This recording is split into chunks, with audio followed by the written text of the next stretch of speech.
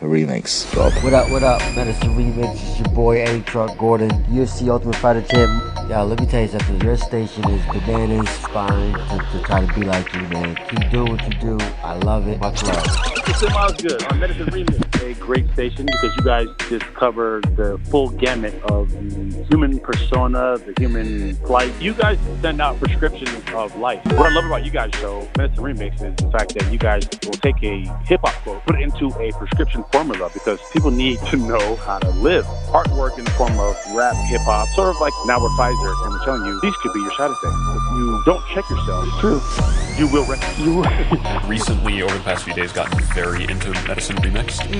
Very quickly rising to... Kind of late to the game there. I know, I don't know what it was, but I'm super into it. It's one of those things that as soon as I put it on, I can't not listen to the whole thing. Yep. So, big fan. Huge fan of Medicine Remix. I think what you're doing over there is fantastic. Oh, thank you. I just love the whole thing. Between the hip hop, which you know I'm a fan of, but the fact that it's mixed with motivation, with comedy, with medicine, and the whole thing just feels like art. You guys are doing amazingly, and you do some of the best stuff out there. No, you know what? The best stuff out there. Frankly, there's no one else really doing what you guys are doing in general on the internet. Medicine Remix fam, Gary V. Remix, next big thing, get on it now. Appreciate that, brother. Hey guys, I just wanted to let you know I'm hanging out with someone from Apple and they said that they listened to your station and loved it. Just wanted to give you that feedback. I must say, I am quite fond of your station Medicine Remix. Darling listeners out there would be wise to tune in. Take that information, make the most of today. Thank you for listening. You're listening to Medicine Remix. Bye.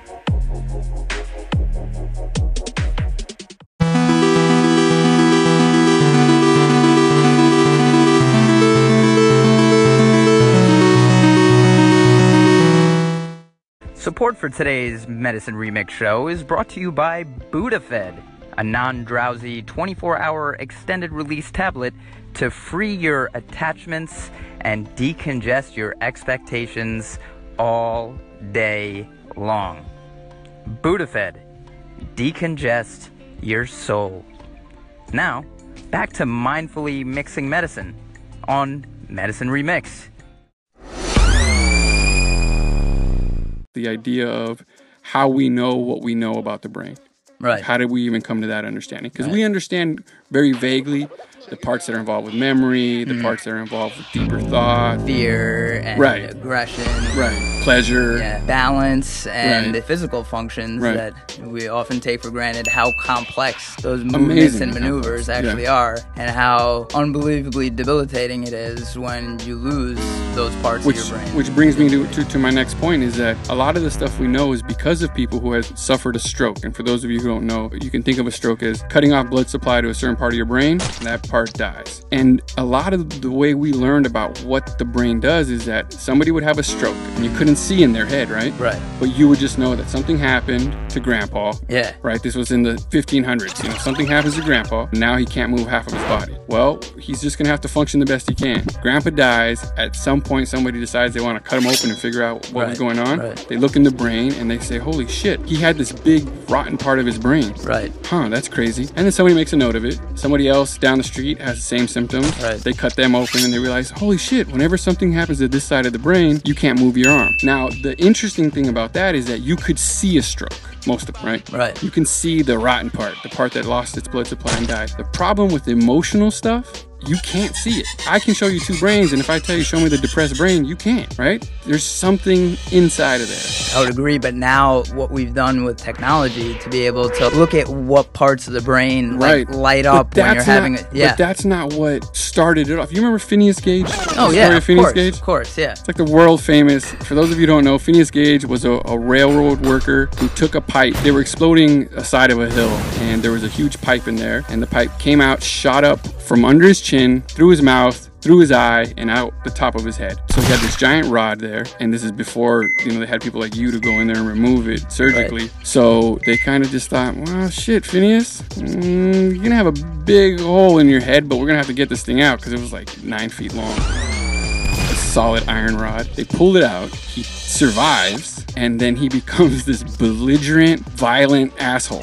Yeah, well, and before, he wasn't like that at all. He was supposedly a very nice, hardworking guy, very mild-mannered. And now he's like whipping out his junk, and he's like being aggressive towards people, doing all the things what we have running through our heads at any time, but we can inhibit those. Right? Well, what they found out was that when something happens to the frontal part of your brain, the frontal lobes, you become disinhibited. You basically lose your filter. And you probably know a lot of people who you think are probably disinhibited. But this was such a dramatic change in his behavior. Right. So, you know, little things like that history kind of revealed to people. We learned about big areas of the brain and what they did. But you're absolutely right. Now with imaging getting so much better. Yeah, but this is the evolution of a science. Right. But now we can't run around and stick things in people's heads to figure out what happens when we put this part of the brain. That came from experience. That evolution came from experience. Absolutely. And so this guy, he's like a neurologist and a trauma researcher. This guy, Dr. Scare, and he says terrible name, right? He studies, you know, scary things that happen to people. And that's like the surgeon, Dr. Slaughter. Yeah. That's awful. Terrible doctor names. There's a doctor in one of the hospitals working at. Her name was Dr. Areola. She was a breast surgeon. I don't know. Oh, that's awful. But well, you know about Dr. Mittens, right? Oh yeah, and he's a hand surgeon. Yeah, you can't make this shit up. You can't. That's a good one. Did you say Dr. Wiener, the urologist already? No, but that is a real one. That does also. exist. Yeah. Anyway, his quote was, "Life experience based on specific sensory experiences, therefore changes the brain permanently in the way that it specifically reacts to subsequent similar experiences." So in English. So what that means is basically you go through some shit, you know, some shit happens to you, and then the brain kind of adapts itself accordingly. And basically when you go through that shit again, your brain is gonna be like, all right, this is how you're gonna feel when that thing happens. So the more and more that happens to you and you react the same way, that circuit just starts to get it makes it stronger. So like the whole concept of neurons that fire together, wire together, basically means that you go through some shit, you feel some shit. You go through that shit again, you feel it again. It just keeps happening to you, whether you're playing it in your mind or it's actually happening to you, and you're perpetuating, you know, this thing, whether good or bad. You could also use that for good, if you know, and potentially train your mind. And that's what we're talking about with neuroplasticity, that the whole idea of your brain being plastic in the sense of you can mold it, you can change it into different things, and it's not a machine. It's not a machine like your iPhone or your iPad is. That's a machine, a solid state where it's like that's it. That's a machine. But this thing, the most sophisticated machinery known to our existence, is not the iPhone, is the human brain. It's unbelievable how complicated it is and how little we actually know about how it works. Now, the exciting part of this is when you think about, holy shit, maybe we're not prisoners to these conditions that we have, whether it's a stroke or you know, having psychiatric disease, things like that. Maybe we can rewire our brain to work around those disabilities and make them into abilities. And which is completely different than the understanding people had of, you know, a lot of these diseases and conditions even 10 years ago. I mean, and that's amazing, man. But what this requires, man, I'm gonna be honest with you. This sounds like a lot of hippie shit, you know? Yeah, man, just gotta change your brain, bro. Yeah, I got this really cool self-help book, bro. You just gotta do it, man. Gotta sit down and make peace with it all, bro. That whole sort of approach to psychiatric disease, or you know, I found that people take a very strong stance. You'll have the guy who thinks therapy is bullshit, don't want anything to do with it. There's a lot of people that feel that way. But you know, not understanding this idea of the plasticity of the brain and being able to change the way your mind is responding to things. But the problem with that is it takes work. Like anything, man. Well, but not like taking a pill. That's the problem, right? Well, see, now there's two schools of thought there too. There's the type of person that's like, whatever's wrong with me, I need a pill to fix that. I'm in pain, I need a pill. If I have the flu, I need a pill. Like, you need to give me a pill, all right? Like, I can't focus, give me a pill. I can't have an erection, give me a boner pill. Pills. And then there's the other school of thought that's just like, nah, I'm not taking a pill. Like, and I'll give you those are two. But the other part that kills me is I'm not doing therapy. Fuck that. Because like inherent in that sharing and emotions and and also that it's hard and it's not instant. It's not an instant fix. It's something that, just like you said, takes work. Like anything. But the implications that, you know, that work can be permanent, right? You can rewire your brain. That's the part that's not sold, you know, as much. Like, because you just think about how much time it's going to take. Most people don't have the attention span to see weeks from now. They're trying to see like hours from now. No, you're right. You're absolutely right. But here's the thing: when people say, "I don't have time for therapy. I don't have time to go to that shit," but you have time to be depressed for the rest of your life. You have time to be anxious for the rest of your life. You have time to be all these things, but you don't have time to fix them. But this whole idea of being able to change it and going through therapy, there's obviously a group who's pretty averse to going to therapy, and those are guys. Yeah. And more importantly, guys who are war vets. Yeah. What has been your experience with getting those guys to commit to anything that has to do with psychiatric conditions and therapy? I mean, the ones that I've come across have been in the Veterans Hospital, and a lot of them right off the bat are plugged in to that network. I mean, that's a skewed sample because they're in the system already. Yeah, right. The guys who aren't are the guys on the corner not being treated. Those are the guys who didn't want anything to do with it. The homeless guys. Oh, I see. You know, like, so those are the guys that are completely, they don't want anything to do with it. And there's people who go in on, mental health arrests, and now, they're put in the psych ward for, a couple days. Those are the people that are completely, I don't want to try that. It's if it's in my head, I can fix it. I can do it myself. Right. And I think the value of therapy, dude, it's completely undersold. And the reason I'm bringing this up is because we had somebody ask us a question. They sent in a question asking about the treatment for PTSD, so post-traumatic stress disorder. Basically saying, I have this condition, and do you have any recommendations in terms of treatment? I don't want to take pills. Now, my feeling has always been, and I don't know how you feel about this, but I think pills have their place, but my approach is always skills and pills. Absolutely. And if you can get by with just the skills, I don't want you on any more meds than you have to be on. I'm sure you're not pushing meds on people just for the love of it. You want to keep them, as med free as you can, but when they need it, they need it. But the skills part, man, that part is so critical, and I think that is such a hard sell. It's the yin and the yang of medicine, man. So here's the thing: therapy. I think when people hear therapy, the first thing what comes to mind? What do you like? Lying down on a couch and somebody like doing a crossword puzzle in the background. Right, pretending to be interested. Yeah, I think that's the problem. But a lot of the ideas of what therapy are, I think couch therapy, it works. It has its place. Most of the times people have conversations. That's the equivalent of therapy, man, just getting it out. Have you ever been in such a shitty mood that you want your friend around, but you don't even want them to do anything? You just want them to be shitty with you. Yeah. And then that's it. And that's a form of therapy. And we've talked about this at length before, that the idea of human interaction, being around other people, I think people don't understand the value of that. And, the example being that take the nastiest place on earth, prison. There's just no shittier place to be, right? And you're in this cell and you're in prison. You can't go out. It sounds awful being in a 10x6 cell, but even in there with like rapists, murderers, child molesters, the worst place on earth, to punish you when you're bad in prison, they put you in solitary confinement. So already like the biggest shithole you can find on this planet, and to punish those people, they just take them away from other people. Yeah. And that drives people insane. So there's obviously something there in terms of your interaction with other people. Sure. How that comes, what form that comes in, I guess it varies. You can be around all your friends, but in terms of therapy, that interaction there, and really letting your guard down with somebody who's not part of your circle, who doesn't see you every day, who you don't tell them stuff about yourself.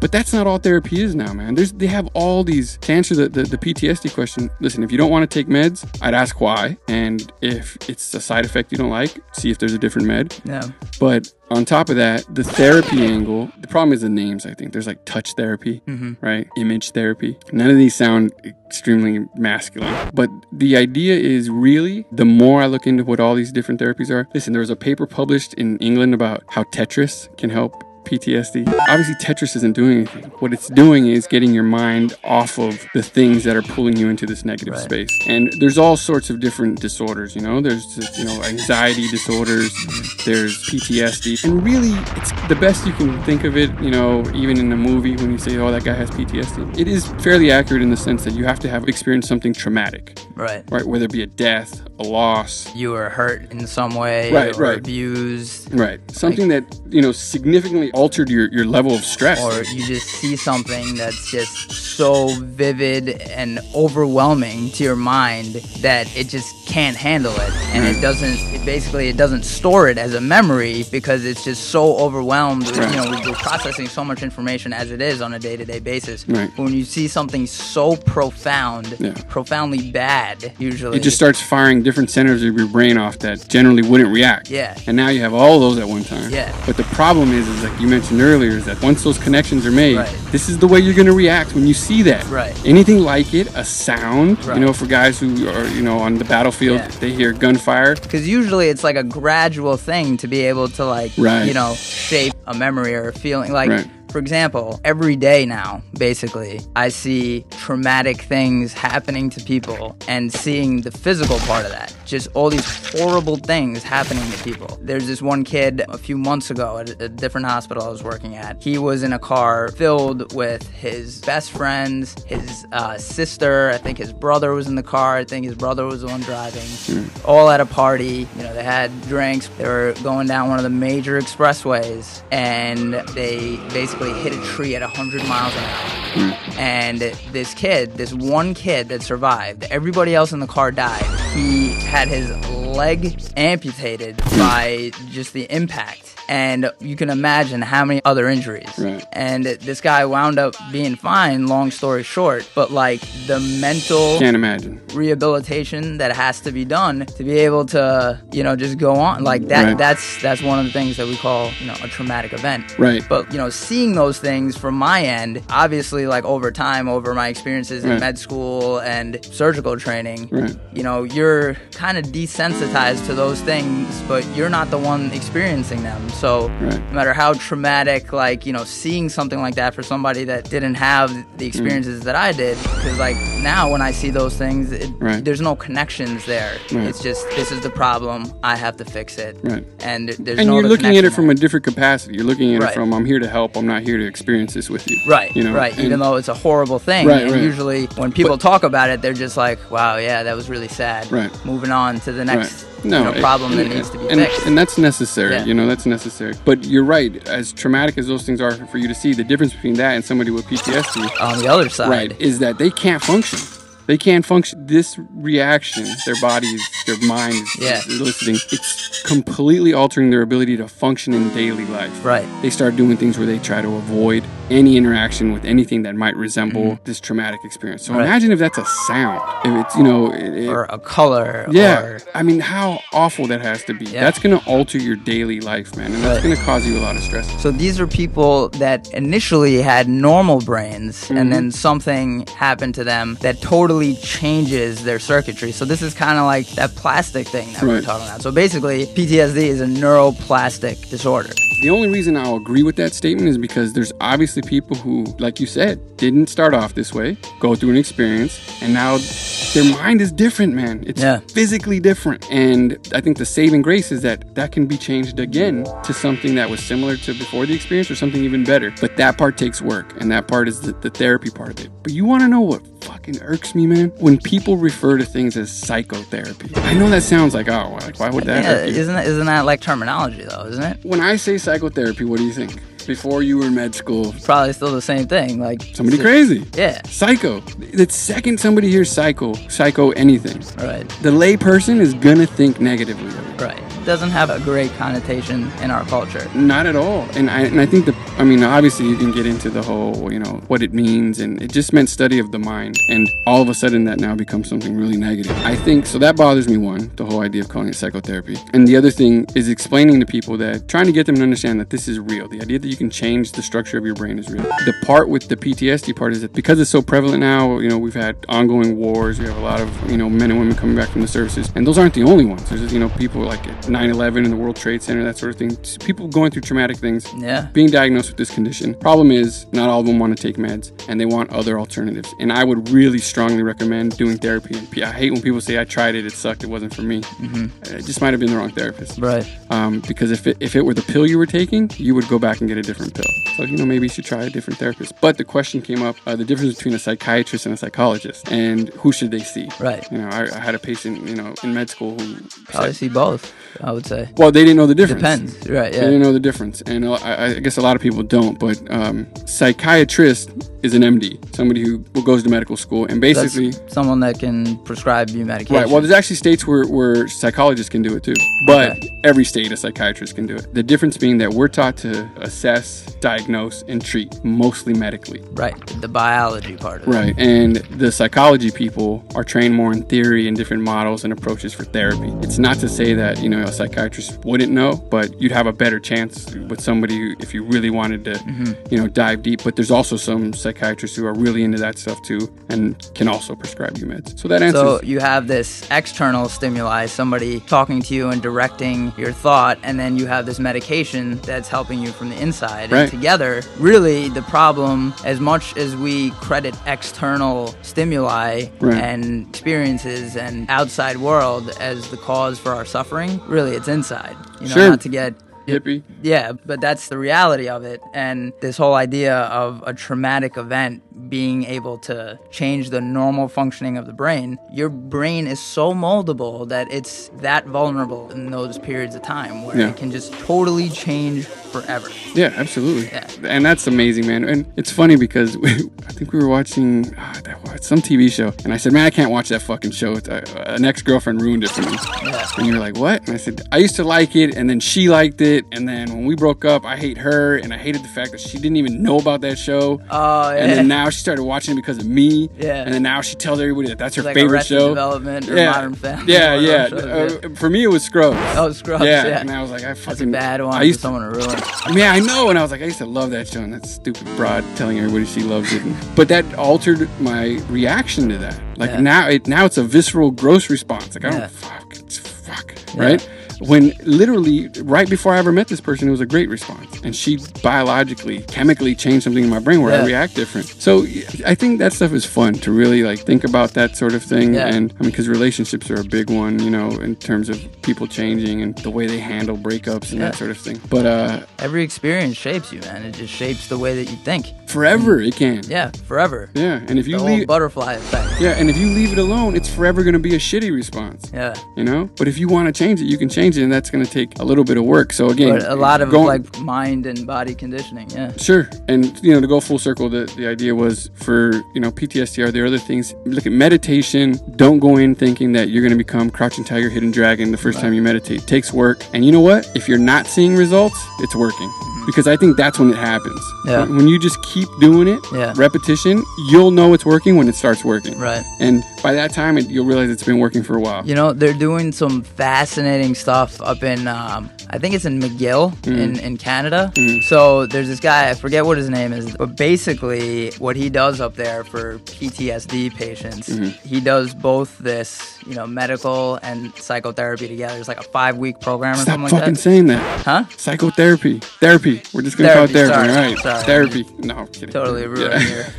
What he does, basically, so anytime you have a mental event that's brought into your conscious awareness, there's this heightened plasticity. Whenever you relive that bad moment, there's an opportunity, basically, for you to take that plastic state of your mind and either change it for the better or the worse. So you can continue to strengthen that circuit of that bad memory and all the bad feelings associated with it, or you can alter it. That concept is what this dude in McGill is doing for his patients. So basically what he does is he has you think of that horrible memory, whether it's your friend's intestines lying in your hand when you're in war, your leg getting blown off, in an IED, or one of these horribly traumatic events. A lot of times, it's the soldiers that fight for this country. Like, it's very prevalent in that population. So basically what he does for the PTSD patients is he has them write down that event in vivid detail while taking a drug called propanolol, which you and I know is usually used as a blood pressure medication. It lowers your heart rate and your blood pressure. But we also know, we studied in medical school, that this drug is also used for people with like performance anxiety Right. and stuff. Giving You know, speeches, get- getting yeah, nervous. giving speeches, Right. or like a lot of people in Hollywood do this, you Yeah. know, when they get stage fright. So basically, it calms like the physical symptoms down, and it allows you to kind of focus on The experience. on the experience itself. Versus your heart racing, Yeah, you dealing and then- with your body and then freaking it out. just- yeah, Yeah. the circuitry just gets like, Mhm. oh my god, this is fear. Right. What's happening to me? Right. You know, and no control over it. They feel like, you know, like there's nothing I can do about there's it. nothing I can do Right. about it, and this is just this horrible, horrible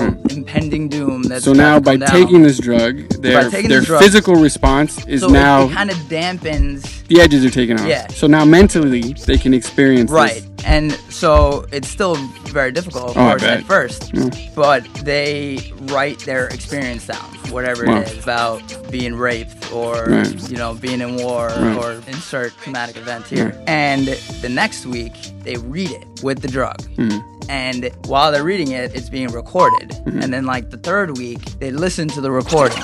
And they do that for another 2 weeks, Mhm. every time taking the drug. And apparently, by like 5 weeks, and of course, it's going to vary from patient to patient. I don't know how many patients he studied this on, Right. but approximately like 75% of the people that went through this Mhm. type of therapy did not qualify under the criteria of PTSD, basically by the end of that therapy. Because basically, in order to rewire your brain, because we're saying PTSD is like a neuroplastic disorder. Right. Person that once had a normal mind had something happen that changed the circuitry. Right. So we're saying now that you can actually condition your mind, train your mind with Yeah. both chemical and spiritual stimuli, if Right. you will, to rewire that and Man, get that's cool yourself shit. out of that shit. Yeah. I mean, I think that those sorts of combinations, I mean, because the beta blocker that they were using, the drug, has really no mental effect. It's your mind's response giving you that sped up heart rate, that anxiety feeling. No, it's basically, it's cutting that link in half. Right. Just like I said, you know, neurons that fire together, wire together. Right. Neurons that don't link, Right. you know, they don't sync. So You know? So it's like disconnecting Right. that horrible physical Which is what most experience people with- are reacting to. The experience itself, sure, it might have been bad, but when your body starts saying, listen, it's time for you to freak the fuck out, you're a slave to it. Yeah. You could take this ride and freak out now, Yeah. you know? But yeah, man, that's really cool. We'll have to include the link up. We'll put the link to that guy's... Yeah, for sure. So to get back to the question, yeah, there's things you can do that don't involve drugs. Be willing to put in a little bit of work. And by a little bit, I mean a lot. And by a lot, I mean a lifetime. Yeah. But it doesn't have to be work, man, because the ways it's going to make you better, it's not going to just help you with one condition. It's going to help you with your life.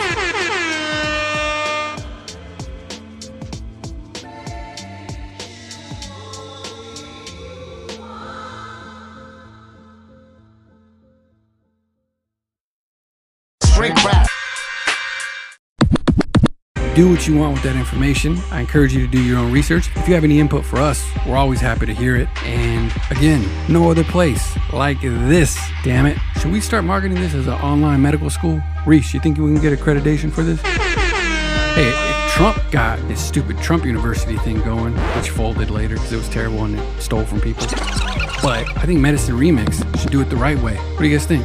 Anyway, if you haven't done it already, please go to your iTunes. Right now, you're holding your phone, right? You're staring at it. Go to your iTunes, rate us. Anything less than 5 stars would be uncivilized. And leave a review. You may not know it, but you have no idea how much that helps. It helps us in so many ways. It makes it easier for us to get sponsors. It makes it easier for us to be pushed in terms of different platforms. If we can show that we actually have a following that responds in positive ways to our content. So in order to keep this going, we're asking you for help. So please like, subscribe, share. We got a Facebook page. Just type in Medicine Remix. Go there. It's verified. You'll know it's us. Follow us on Twitter. How are you guys not following us on Twitter? It's rude. So rude. Anyway, again, thank you so much for listening. This is Medicine Remixed. You're the best. Make your way over to iTunes. Give us a review. Love y'all. Peace.